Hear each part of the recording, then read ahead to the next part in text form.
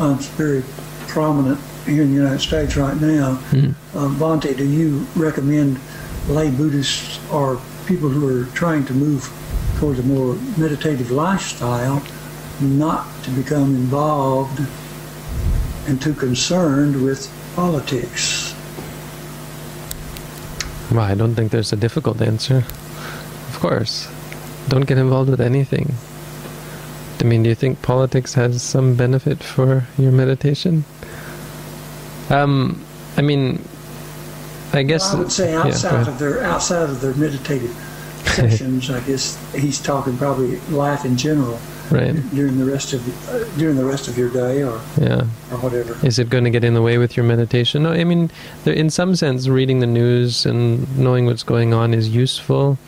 If you think of it as a functional or a duty that you have to keep informed, so that you're able to respond and interact and know what people are talking about when they talk about the president or so on. They can actually be useful. The point is, well, useful on a functional level for someone who's dwelling in society.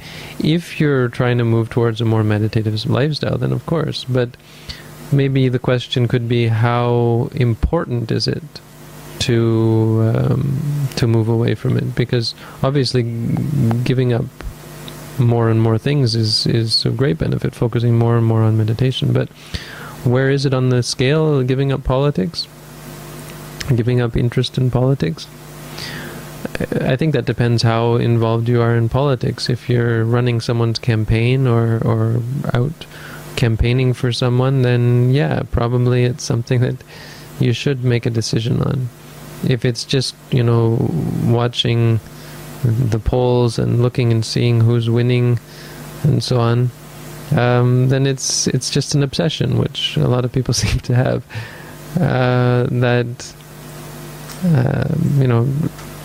Among many obsessions, you have to see, is it the last one that I have where I've given up everything but politics? Well, then maybe it's next to go, but I wouldn't worry too much about it.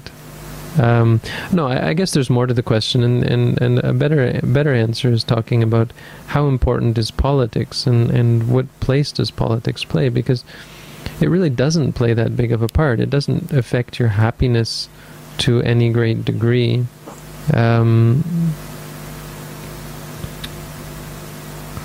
I don't know. I mean, if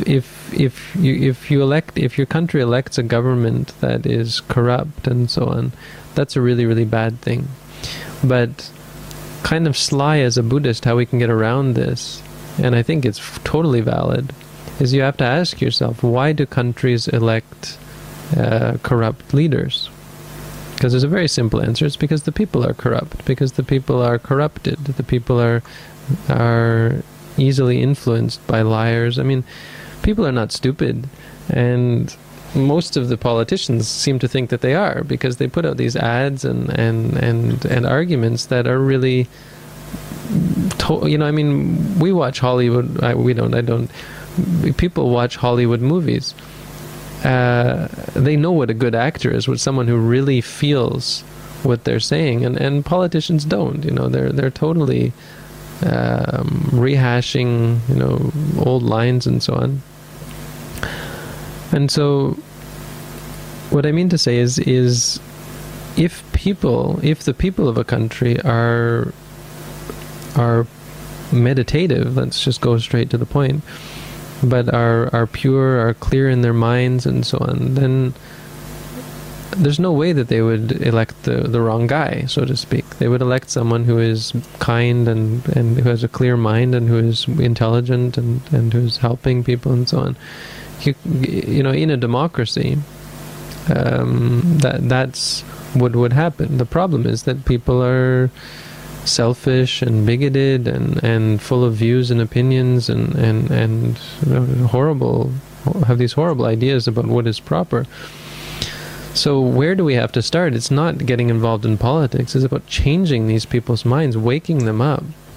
And that's totally Buddhism. So you want, if the question is, should I be concerned and involved in politics for the reason that if I'm not, it might lead me to have to live in a country with a dictator or someone who is totally wreaking havoc on the country's social structure, then no, you don't have to. You have to help to change people. Because the more people you change, the more people you're going to have who vote for the right guy, or at least don't vote for the wrong guy. Don't vote for someone who is going to, who is whatever, who is corrupt and evil and so on. So, if you can change people, you change so much in a society. You change the entertainment. When you change people's attitudes, suddenly the entertainment starts to reflect that. And as an example, and it's a good example because entertainment affects everyone. It affects politicians. They mirror themselves. They want to be like the movie stars. I don't know that entertainment would be the perfect category, but I'm thinking of America now. If you can change the entertainment in America, and maybe it's just because America is so fixated on entertainment, then you can change everything. You can change politics, you can change society, you can change you can change the whole. That's the scary thing, I suppose. Because everyone wants to be like the movie stars.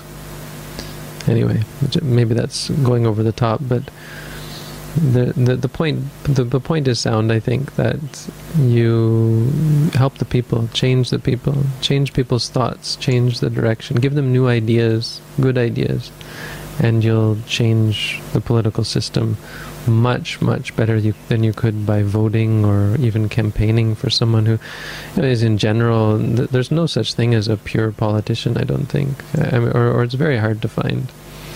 Everyone gets corrupted by it and has to compromise themselves by the nature of the system, by the nature of the fact that corruption is built into it in general. And the only way to change that is to change people's minds, change the people around you, start making YouTube videos where you tell people good things, teach people good stuff. Yeah, self-congratulatory.